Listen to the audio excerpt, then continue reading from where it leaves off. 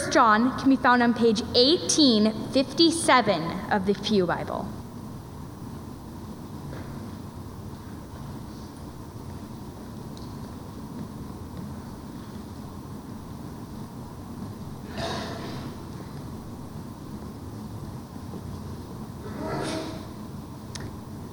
I am writing to you, dear children, because your sins have been forgiven on account of his name.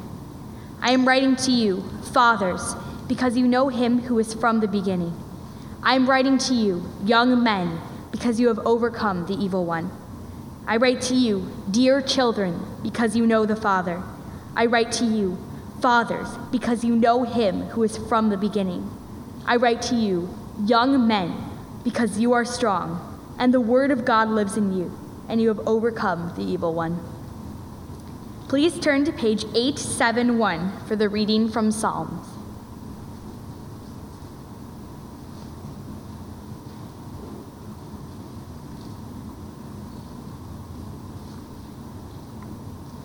The righteous will flourish like a palm tree. They will grow like a cedar of Lebanon, planted in the house of the Lord. They will flourish in the courts of our God. They will still bear fruit in old age. They will stay fresh and green, proclaiming, "The Lord is upright. He is my rock, and there is no wickedness in him."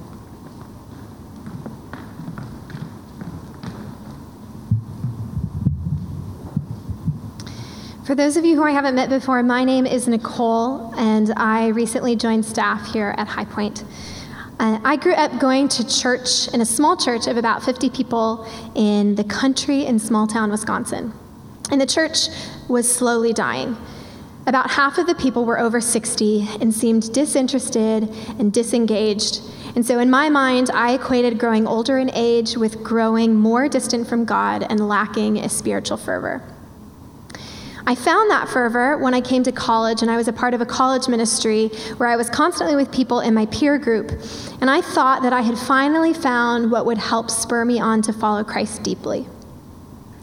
When I started attending High Point at the end of my junior year, I saw people of all different ages and assumed that the same thing would be true here of generations older than myself, that their spiritual fervor would have left them. But what I experienced was greatly different. Older members met with one another to pray. They led global missions teams, served on the worship team, greeted new guests at the door, and mentored younger people in their faith. Older members wanted to get to know me, invited me to join their small group, offered to pick me up from campus, invited me over for coffee.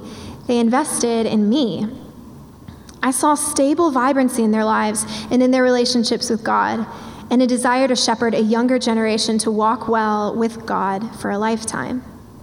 While in my college ministry, I saw a lot of spiritual fervor, and it was real. What I found here was fervor with maturity, something that I couldn't experience in a cohort of my peers. It felt like I had instantly gained a family of older grandparents, older aunts and uncles, older cousins, who out of loving conviction cared about the growth of a young, relatively arrogant 20-year-old girl. I heard Nick preach about being a multi-generational church and the value of multiple generations, but then I actually experienced that. I had a whole new family that I could ask questions, who I could learn from, that I could look up to, and who I could be mentored by. I think the most significant effect of mature believers on me was that these older generations showed me that I, a 20-year-old at the time, really could walk well with God for the rest of my life. That the best years of my faith and ministry really should and could be ahead of me, like I had so often heard Jim Tanner say. Having veterans of the race who are pillars of faith around me showed me that I really could run the race marked out for me with perseverance for the rest of my life, because I could look around me and see dozens upon dozens upon dozens who were doing just that to the very end. That was inspiring, and I knew that I wanted to be a part of a church like that, that was a church worth coming back to Madison for.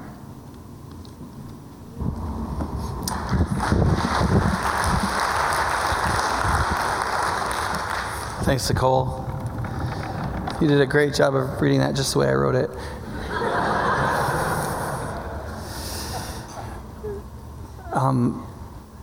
Normally, if you're new at High Point, we go through series and books of the Bible, but we just finished a series. We're about to start one, and this morning I'm going to take some time to talk about one of our core values as a church that we have to keep bringing up from time to time to make sure that we are understanding it and believing it. And that is the forgotten blessing of being truly intergenerational and valuing all generations by all generations. One of our 21-year-old interns dug up this passage that I had never read quite this way before this week, where it says about the righteous, they will still bear fruit in old age. They will stay fresh and green.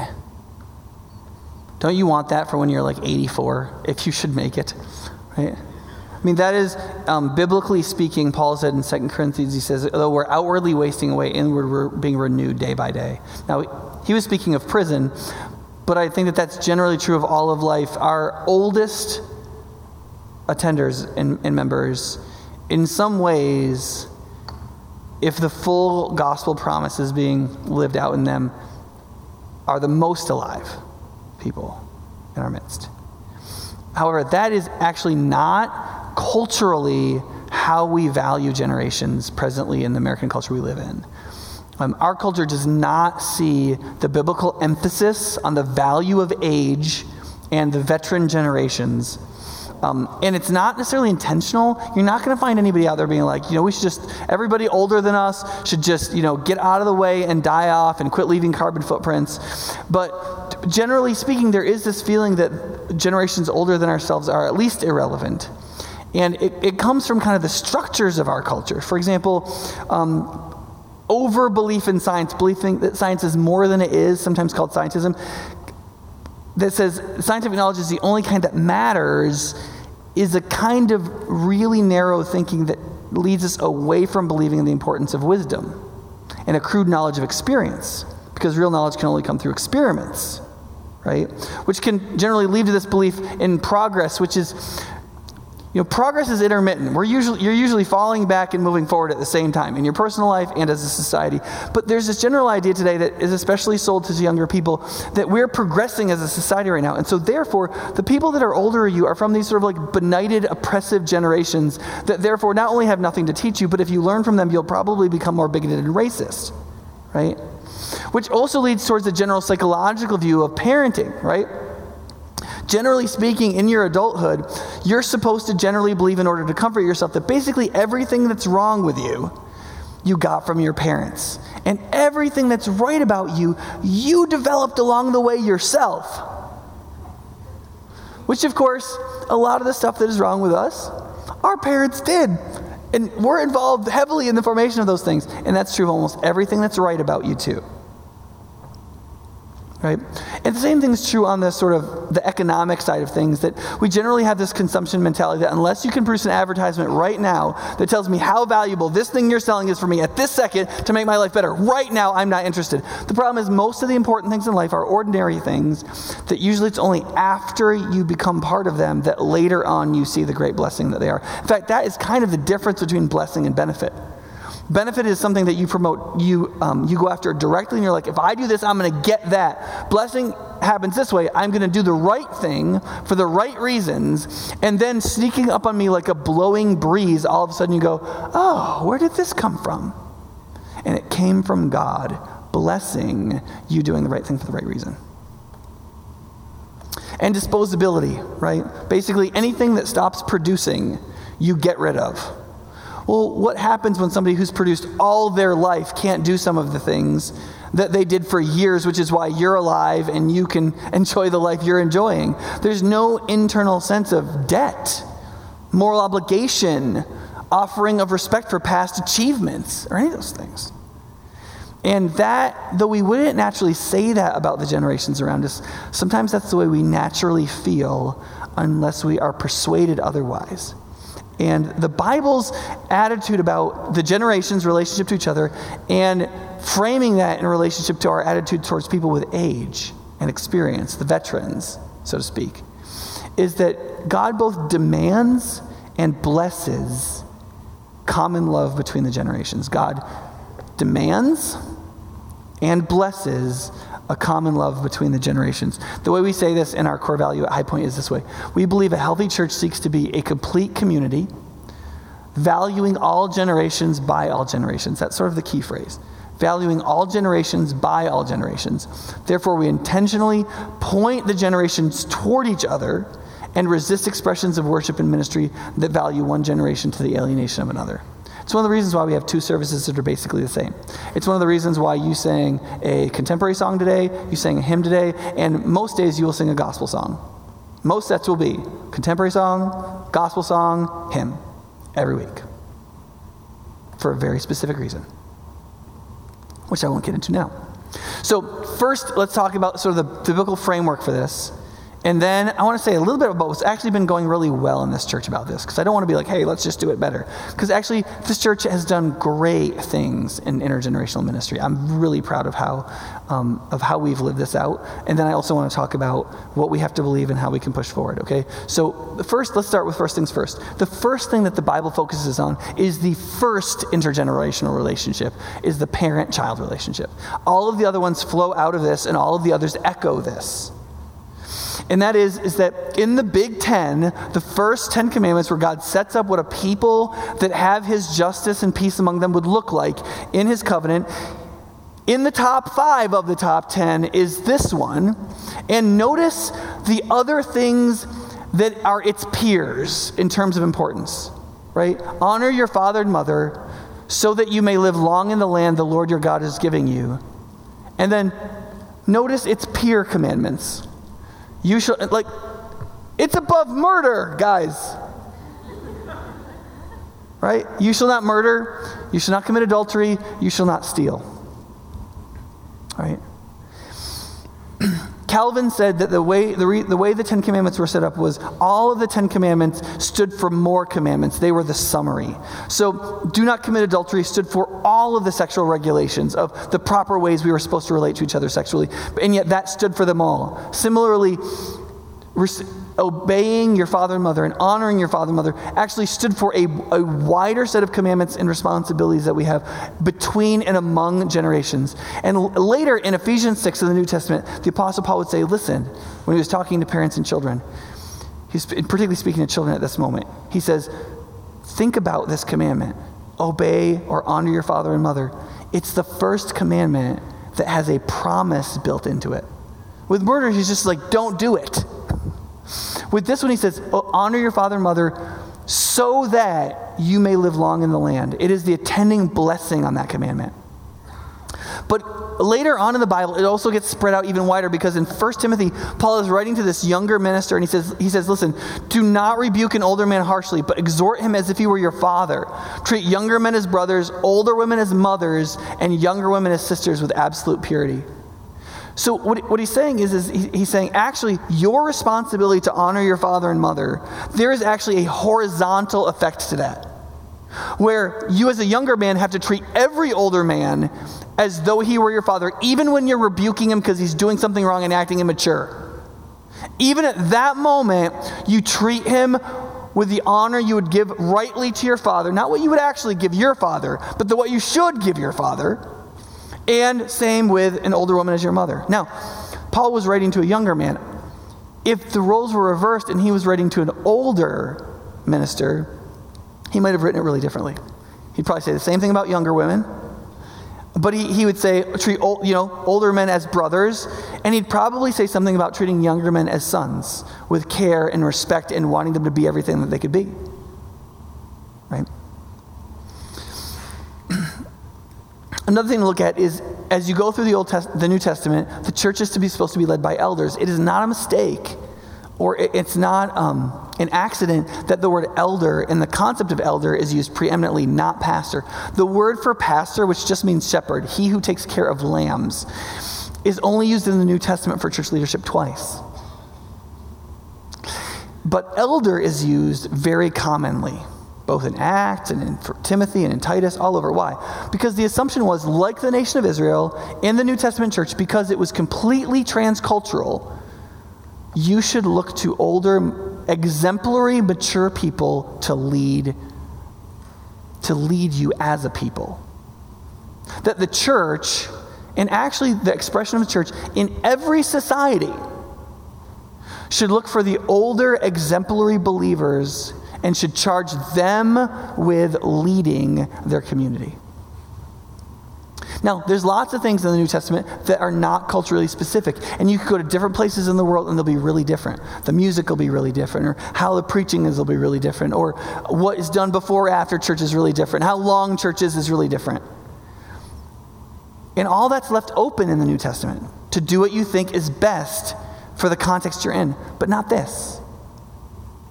When it comes to who should lead the church, he doesn't say, look to people who feel gifted for ministry or that are good at talking or something like that. They say, choose the most godly, older, experienced people. In fact, if you look at the virtues that Paul demands of people who will lead the church, none of them have to do with skills. They all have to do with character. And when you read them carefully, almost all of them are the kinds of parts of character that people tend to build over a long period of time. Like being temperate. That is not getting angry and keeping your cool and taking things proportionately and not overreacting. Like, that is not normally something you go like, let's find a 21-year-old. He's probably really good at that. Right? I had a number of Christian virtues when I was 21. That was not one of them that I was really good at. It just takes time to like overreact and then see that you've hurt the relationship and realize that this doesn't get you anywhere and blah, blah, blah, blah, blah. Because you're caught between this like, well, wait, shouldn't I fight for justice? And wait, this is right and I should, but what about peace? And how do you balance those two? It just takes a few decades to work that all out. And so it's often elders that their reputations are above reproach. They're personally temperate. They're self-controlled. They're respectable. They've developed a hospitable atmosphere in their home. They've become gentle. They're not quarrelsome. They've realized that arguing just most of the time is a waste and is alienating unless you discern it's the right time. Also, you can see this as a universal biblical attitude, just like, for example, in Leviticus 19:32. Rise in the presence of the aged. Show respect for the elderly and revere your God. I am the Lord. Two things about that. One is, it means that your responsibility to revere and respect the veteran generations is actually universal. He says, rise in the presence of anyone who's aged. But he also says, connects it directly to God. That is, if you do this, you show that you believe that. If you show respect for somebody older, you show that you believe that God is the Lord. Now, it's interesting, the very next verse, if you read in Leviticus 19, is actually about the alien and the immigrant. How you treat them. So, in some sense, the argument is, the people that you don't think you're getting that much from, the people that aren't useful to you and that you think are somehow a burden on you, how you treat them is the clearest way to demonstrate what you think about God. Because you'll also find many places in the Bible that teach us about the poor. You can see it in the narrative of younger people doing really idiotically foolish things by not listening to their elders. For example, Rehoboam, who is ironically the son of the wisest king ever in the history of Israel, apparently did not pay a lot of attention to his father's teaching, though his father begs him to in the first 5 chapters of the book of Proverbs. And when he becomes king, he has a choice to make because the people are like, listen, your dad was really hard on us.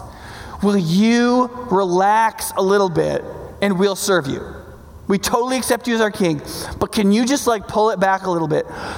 And he has to decide, every new king, if he doesn't want to die, has to secure his kingdom. And so how do you do that? And generally speaking, the way you do that is you go, no, I'm in charge. You back off. I'll do what I want. I am the monarch. Like, you don't question me, right?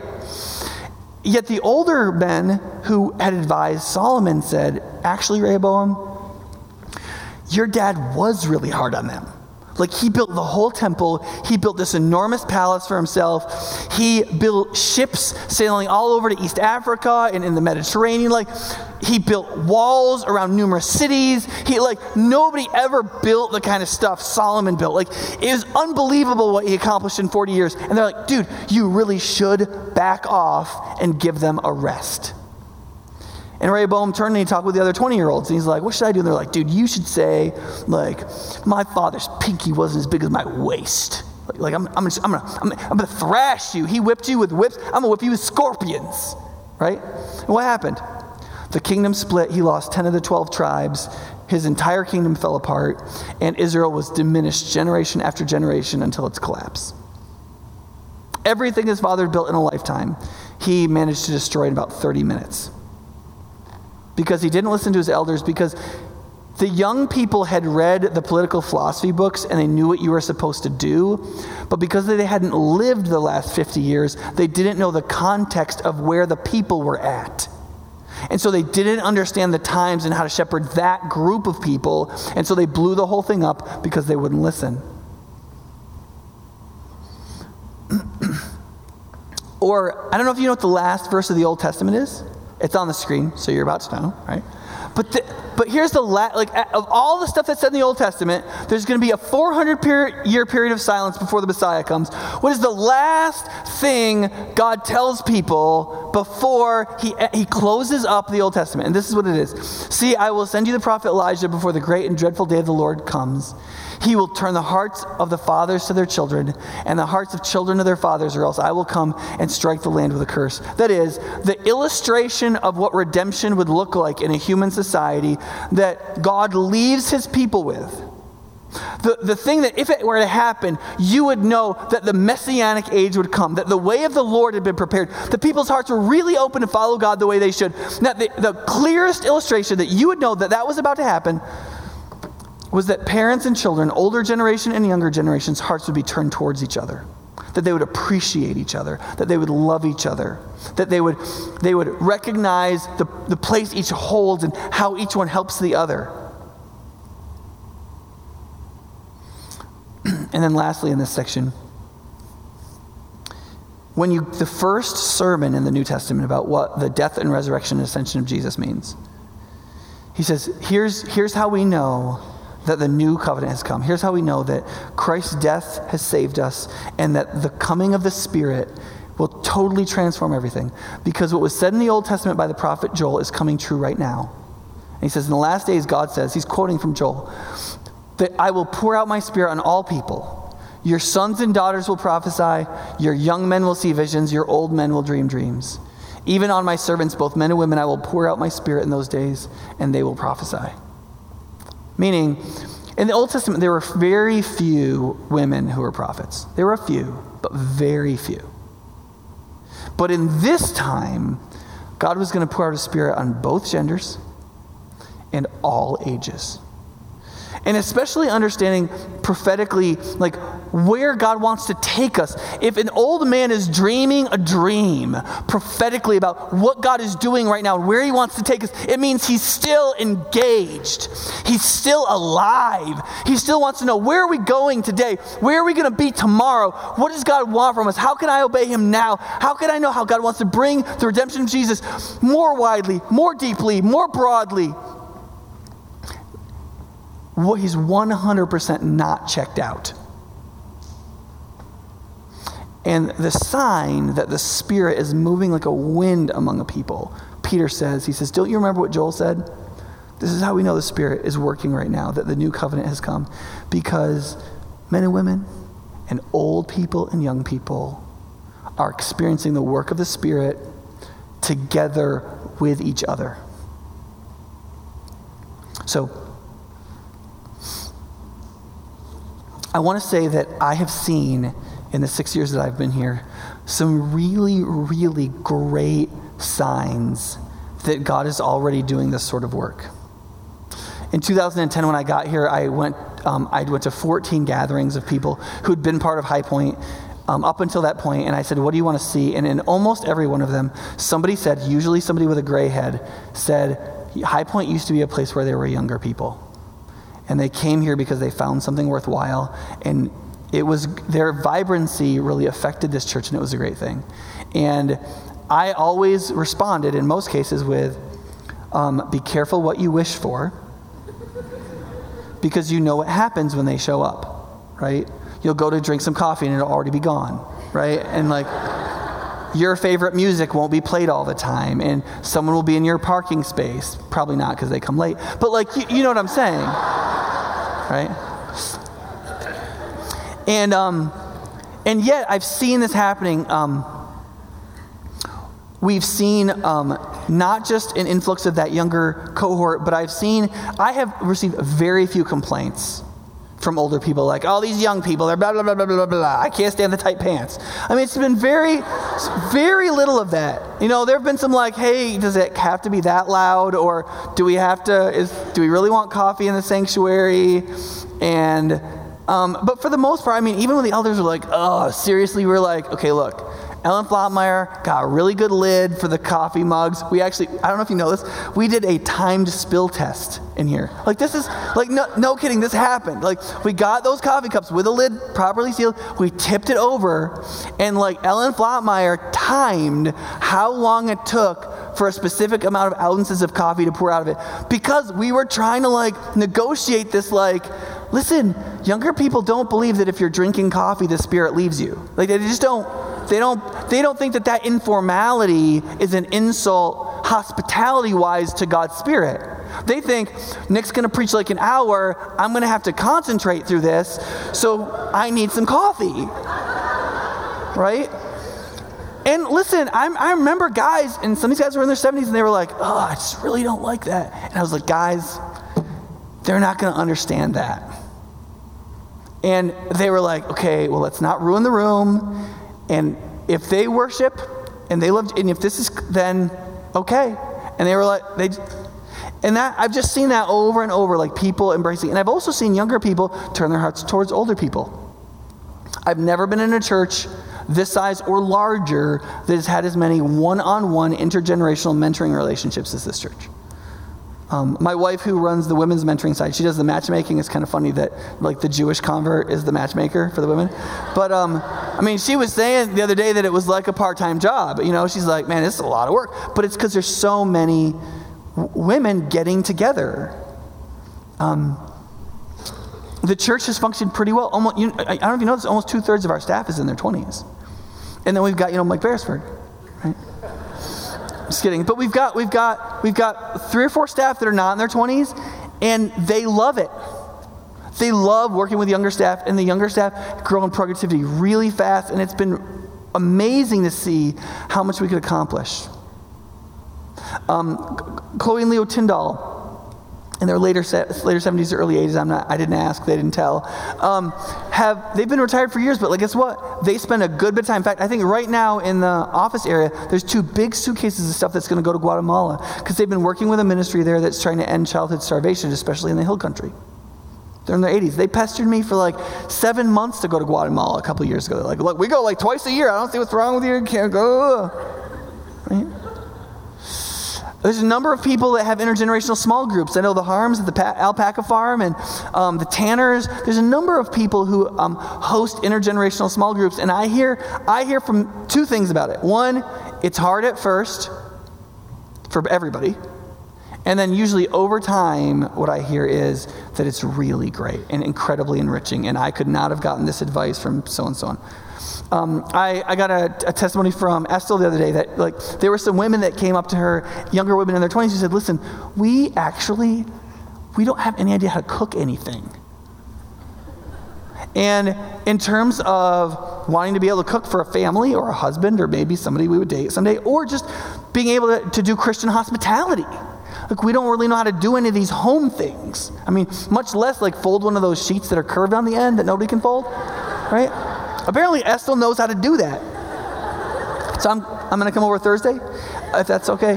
But so she just, and here's the thing, like, I know mentoring is tough, but it turns out she cooks anyway, right? So all she had to do was say, okay, we're going to cook then. Why don't you come over? Let's do the thing. And then they all sat down and ate together and had a great time. And the Valos, so he's a doctor, in his, I think, 70s, and he volunteers in a high school Sunday school class. A high school Sunday school class. So you can imagine the incandescent nonsense being shared around him while he's sitting there, right? And yet, he's there, and he listens, and he goes, it's a really interesting idea. Let me try a thought out on you. What about this? And I'm trying to picture this matter-of-fact German in his 70s who's a doctor, and these like 14 to 16-year-olds talking around him. It's just hilarious. But it's glorious. Most of Derek's high school volunteers are in their 20s. Right? And you just go through over and over again, and you can just see all these situations in which the generations are working together and where they're actually intentionally serving each other. You go to the missions board meeting, and you're going to find people from their 20s to their 70s, I think maybe early 80s even, sitting around that table.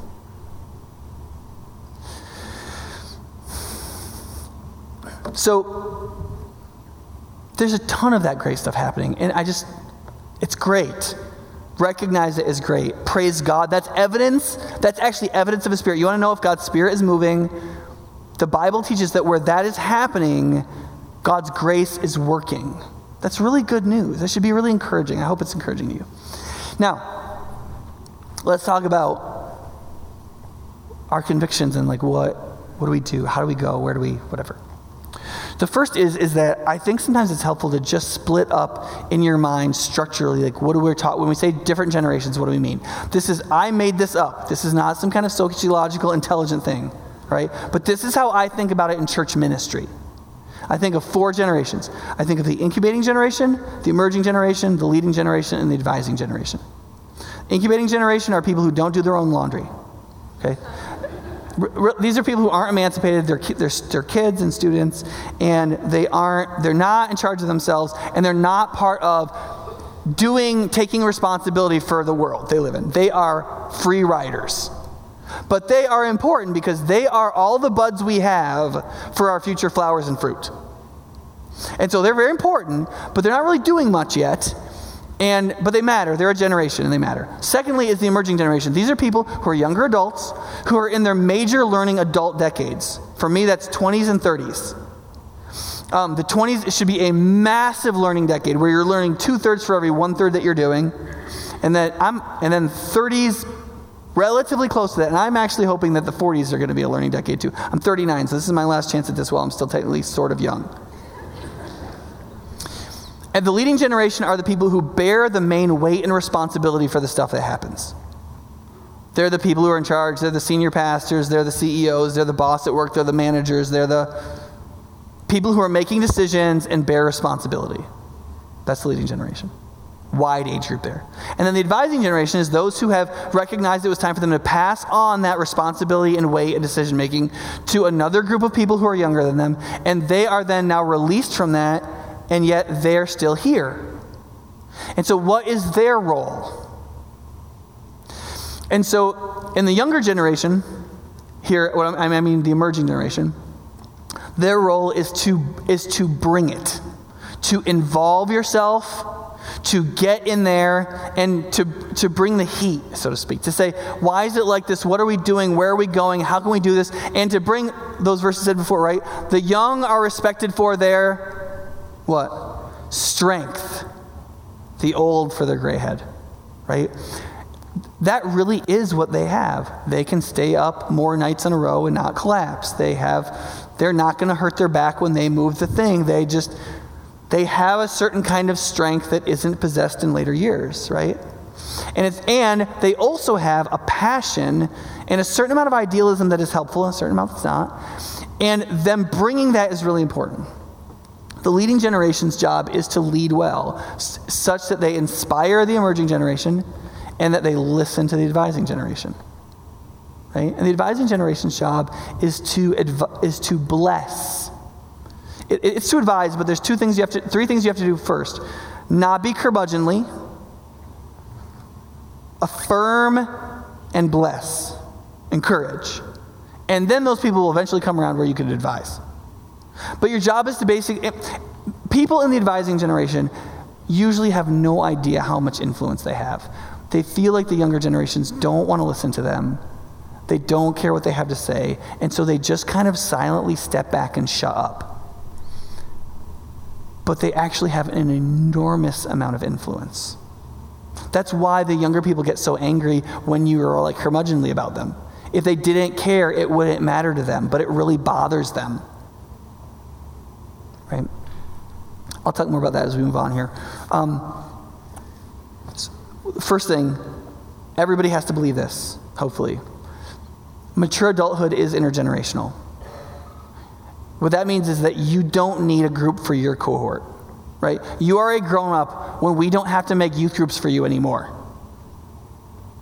When we started the young adult group, when Ashley Vale was here, before Lisa Dolliger, like back in 2011 or 12, I said, okay, here's the point of the young adult group.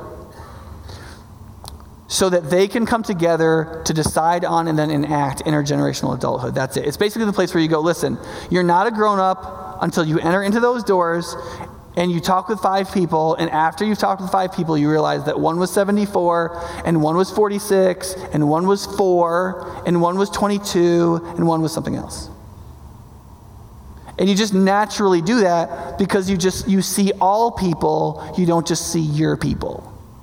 If you just still see your people, you're not in the mature grown-up cohort yet, because for grown-ups, everybody is our peer or our responsibility.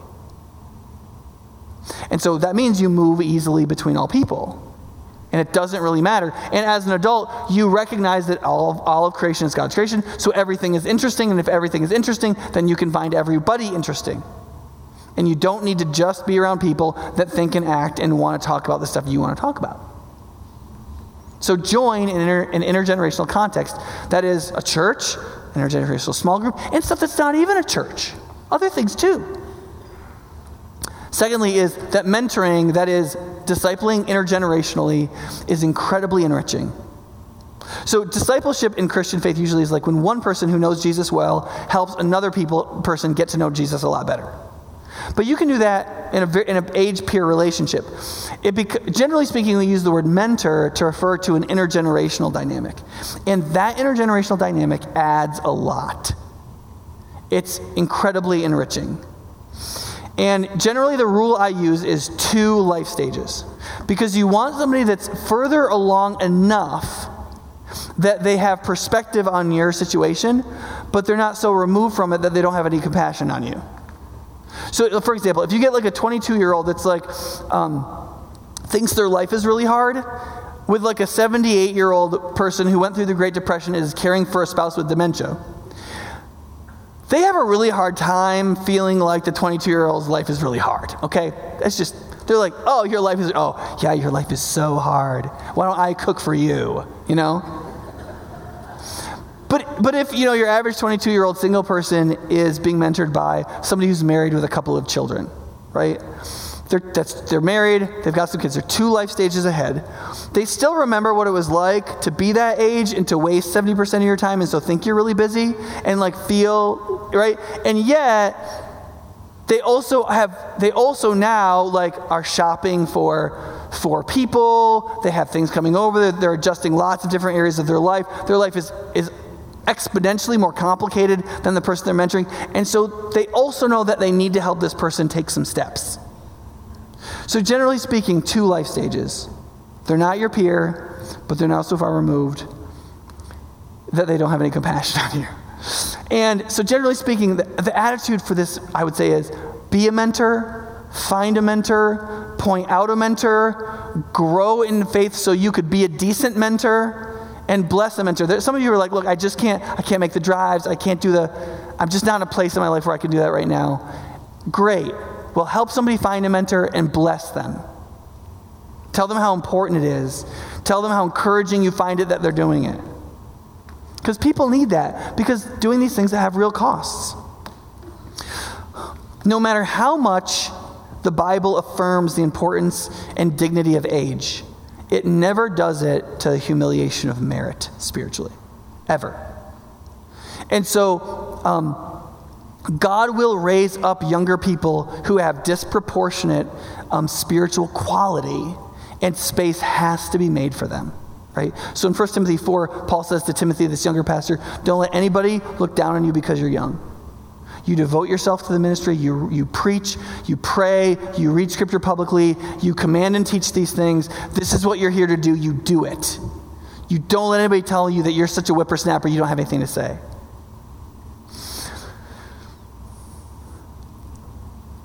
And also, age doesn't mean that you're not going to waste most of the trials that you go through. Age means that you've had experiences. Experiences mean that you have track record. Track record means that you could have learned a lot of lessons, but it doesn't actually mean that you did learn a lot of lessons. In Titus 2, Paul's talking to older women. He says, listen, you older women need to learn how to be godly and learn how to do these. And he goes over a number of things in relationship to godliness. And he says, then you can teach younger women too. And then he goes through a number of things. That is, you're not going to be a good mentor until you become a good mentor. Unless you invest deeply in real growth and godliness, you're really not going to be ready. Like you can, for example, if you mentor somebody who's like younger than you, they're like, yeah, my life is like this. And you're like, oh yeah, I remember that. That's so hard. That's not good mentoring. Like, yes, you got to listen, and yes, you should sympathize. But when they say, so have you ever been, how have you ever, unless you can be like, yeah, I remember that. And I remember I was right in the midst of it. And one day I was reading my Bible during my morning devotions, and this came across, and I thought, man, that's probably really important. And then I talked to my mentor, and this is what she said. And man, that hit me like a ton of bricks. And I thought, but I didn't really want to repent. But that Thursday at small group, when I was like, hey, I kind of feel like God is doing this. Does that resonate with anybody for me? And like two people I really respected were like, yep, I've been trying to tell you that for 2 years. I just couldn't find a good opportunity. And then I just realized it, and then this happened, and then I tried this, and this is how this person responded to that. And then that's helpful. That only happens if you did that. The kind of value we have to offer people that we hope to mentor is directly proportionate to what has actually happened to us and in us. You're going to suffer enough pain just by living. The question is, are you looking? Are you learning? Are you accepting things about yourself, or are you rebelling against those things that shouldn't be? Like, what's happening?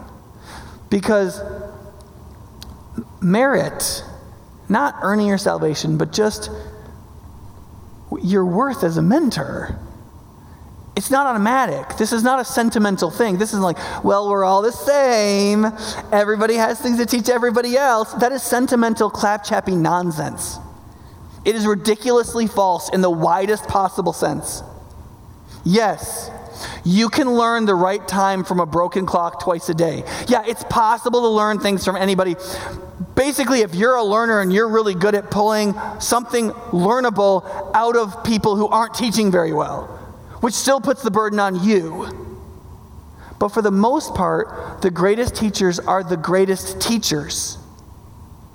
And the people who have the best content to share are the people who have walked through it and learned it and grown and studied and travailed and prayed and hurt and called out to God and taken steps of faith. And even if you fail, your failures are incredibly instructive. But not if you do nothing. The only thing to learn from that is disappointment.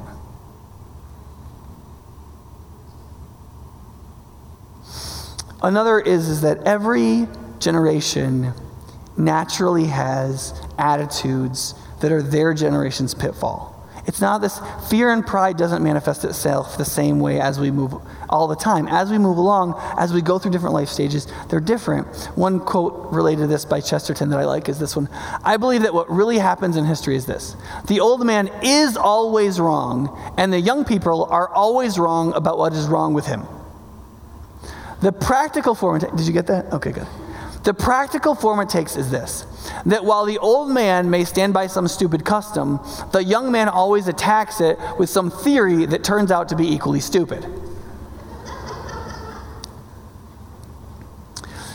Generally speaking, in all of our life stages, there is some attitude that fear and pride creates that we have to overcome and repent of and believe Jesus about in a humble and systematic way. And it's different. It changes. So, for example, the incubating generation, you have these younger people who are becoming teenagers, and they're going through this psychological process we call differentiation, which is parents call being terrible. And they're basically trying to become themselves, and they know that they can't do it by just doing whatever their parents say. There has to be this kind of like, they're making their own decisions, even if they decide similarly to their parents. And the problem is that kids feel really threatened by that process, and parents tend to feel really threatened by that process. Instead of just a difficult process of maturation, it just becomes a war. Partly because of the parents, partly because of the kids. And in addition to that, where younger people usually turn is they turn to their peers, and they give their peers inordinate and a very dangerous amount of influence in their life, because their peers are idiots when it comes to what human beings should be. They have no idea because they have no experience and they have no perspective. So the teenage years are basically the worst possible time you could possibly listen to your peers. And it's about the time where people start inordinately listening to their peers. And I would just encourage you, if you're in that life stage or approaching it, it's fine to have friends, and it's fine to talk to your friends about what they think. But they're going to be wrong about most everything, like you, and your parents are going to be right about most of the things you disagree with them about. So you have to find your independent space in a way other than making war with everybody who cares about you and could tell you the truth. It's really important.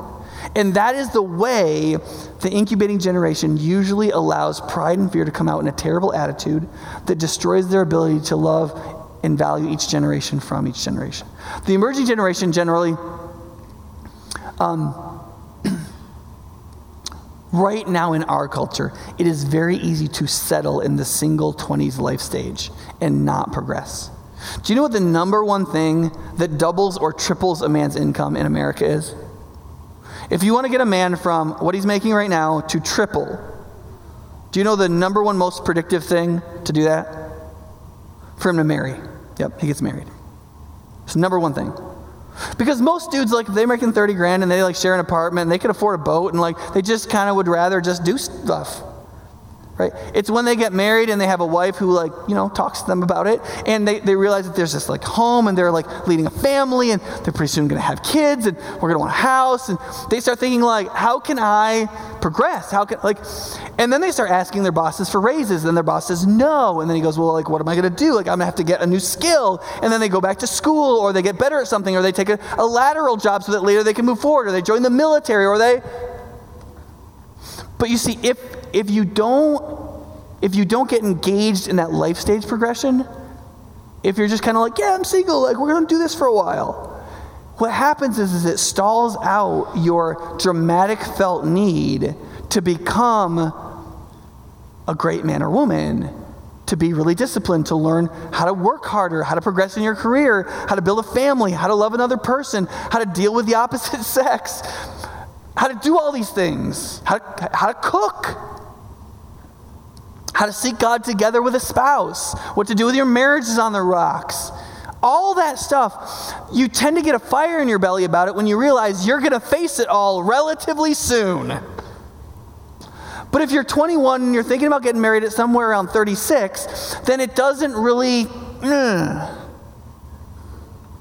And so what you have to...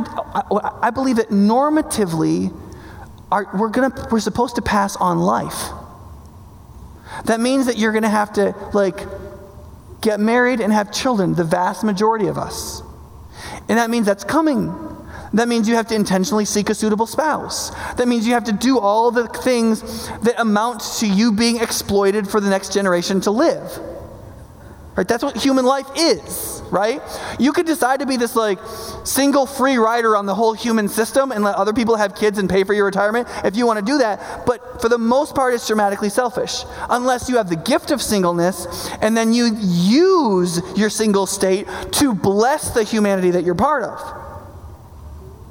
That's not what most people are doing with their singleness, especially people in their 20s. And so I think one of the things that if we could hit one thing, it would be don't get settled in that life stage. And even if you can't find a suitable person to marry, or you wish not to marry, you have to have a bigger dream for that than nothing. you still should have a 70-year-old version of yourself that you are pursuing with laser-like intensity. And if you have that vision, then you will pursue the sorts of things that will lead you to become that kind of person. For the leading generation, I would consider myself in this group, there's generally this feeling like we have so much responsibility and our lives are complex enough that we do not have margin for these people. And for some of us that we're not really doing it right anyway, so what do we really have to offer? And I'm not really in a big rush to train up a new generation to replace me because I have a couple more decades of me being in my prime, thank you very much. That may be true at your workplace if you want to keep your job. I don't have a comment about that. That's not true in ministry, and that's not true in family. Training up people and helping mentor people so that they can be great men and women, great husbands and wives, great mothers and fathers, does not put your livelihood at risk. It keeps their future children from being at risk and their marriages from being at risk and things like that. And what you need to do is you need to demand of the people that you mentor that they insert yourselves into your life on the basis of your convenience. And you need to not be ashamed to ask for that. So listen, what I tell if a 20-something comes and asks me to do something mentoring with them, what I tell them is, listen, for every hour I give you, you need to save me an hour. Because listen, my life is full. I'm at 100% capacity right now. So if I'm going to give you an hour, I need to get back an hour. And so I'm not afraid to ask them to run an errand for me.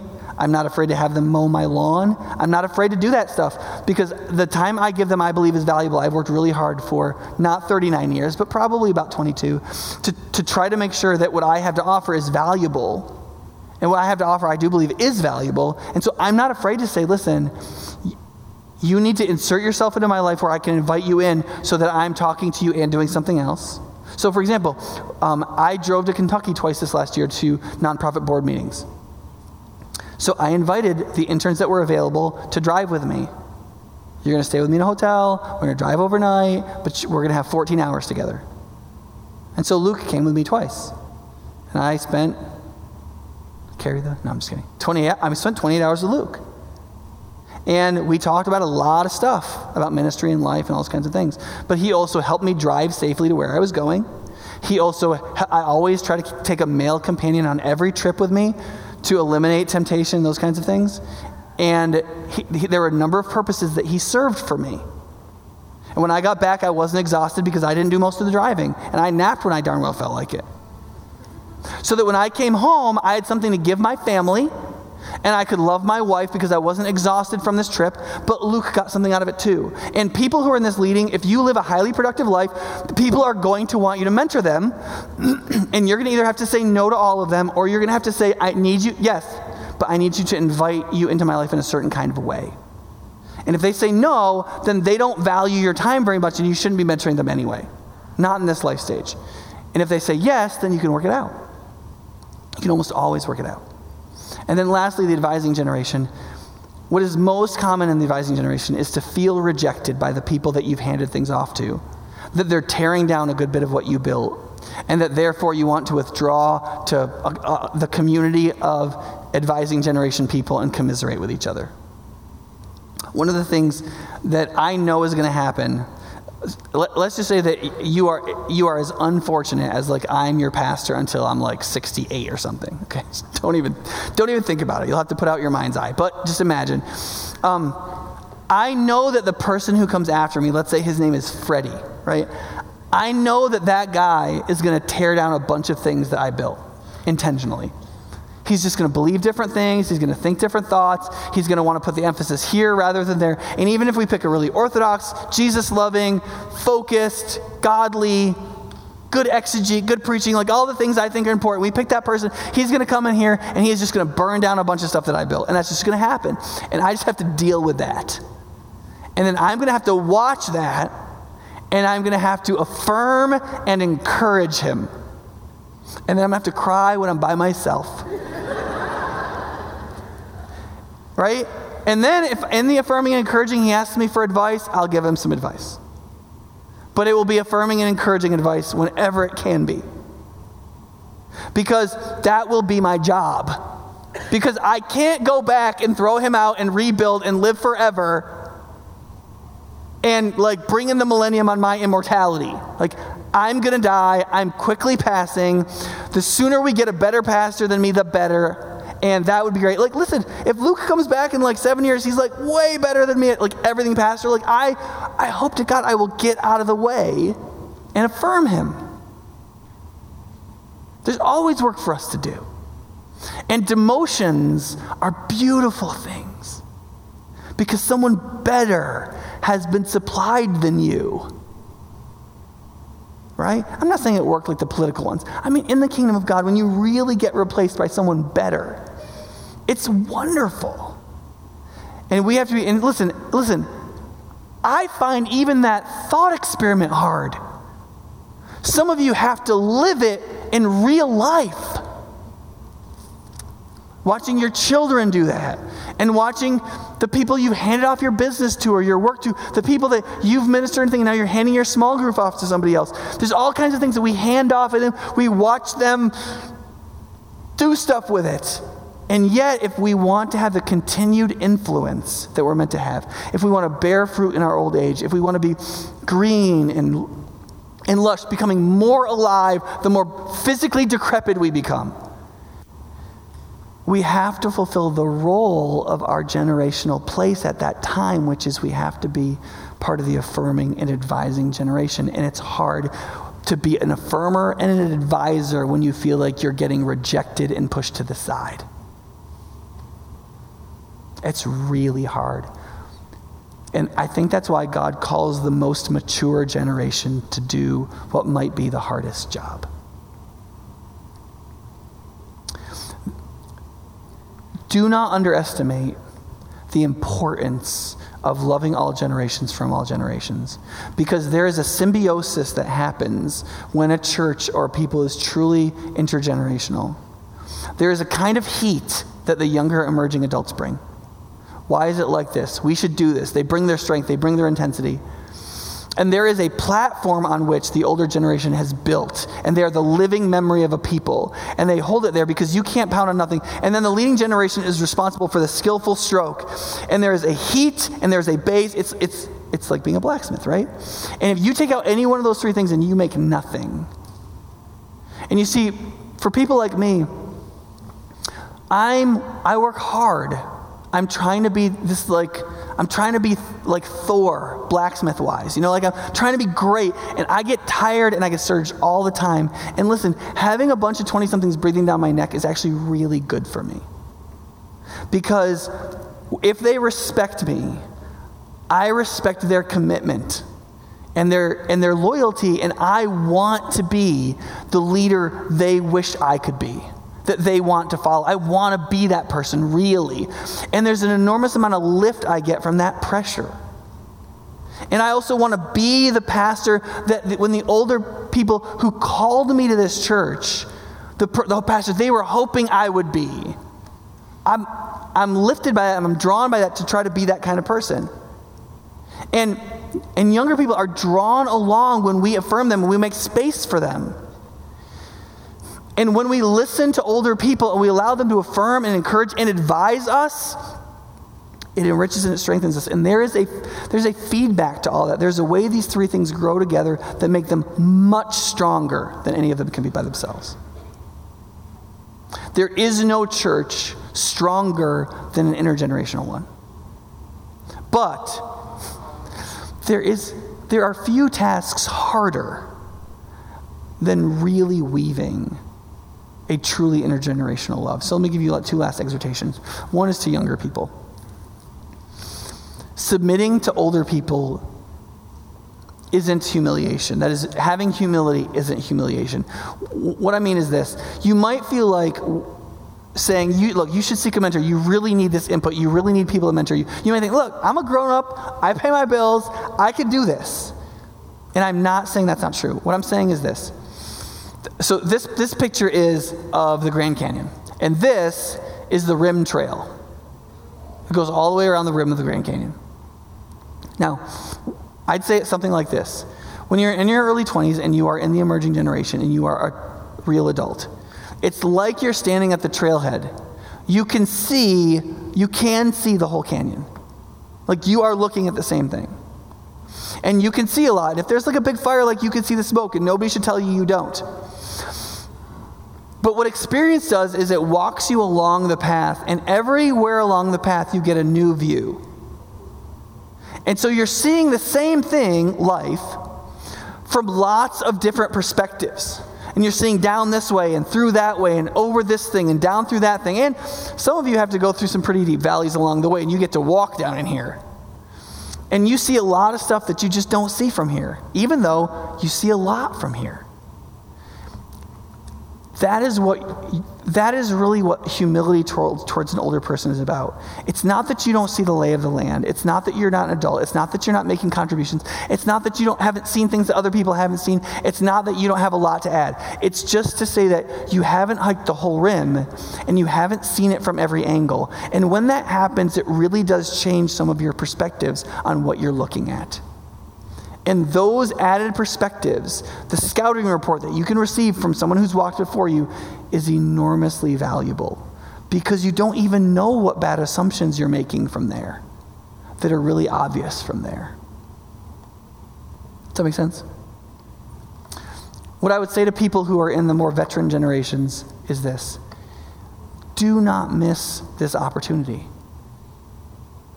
For some reason or another, there have been a lot of younger people who've come to High Point. A lot of them have stayed here. They're right around you. A lot of them have entered into mentoring relationships. In fact, here's what my wife tells me about the women's mentoring. And I know this is probably true about the men's too. I know it's probably true. Don't listen to that part. Alexi has quite a few more women who've signed up to be mentored than she has mentors.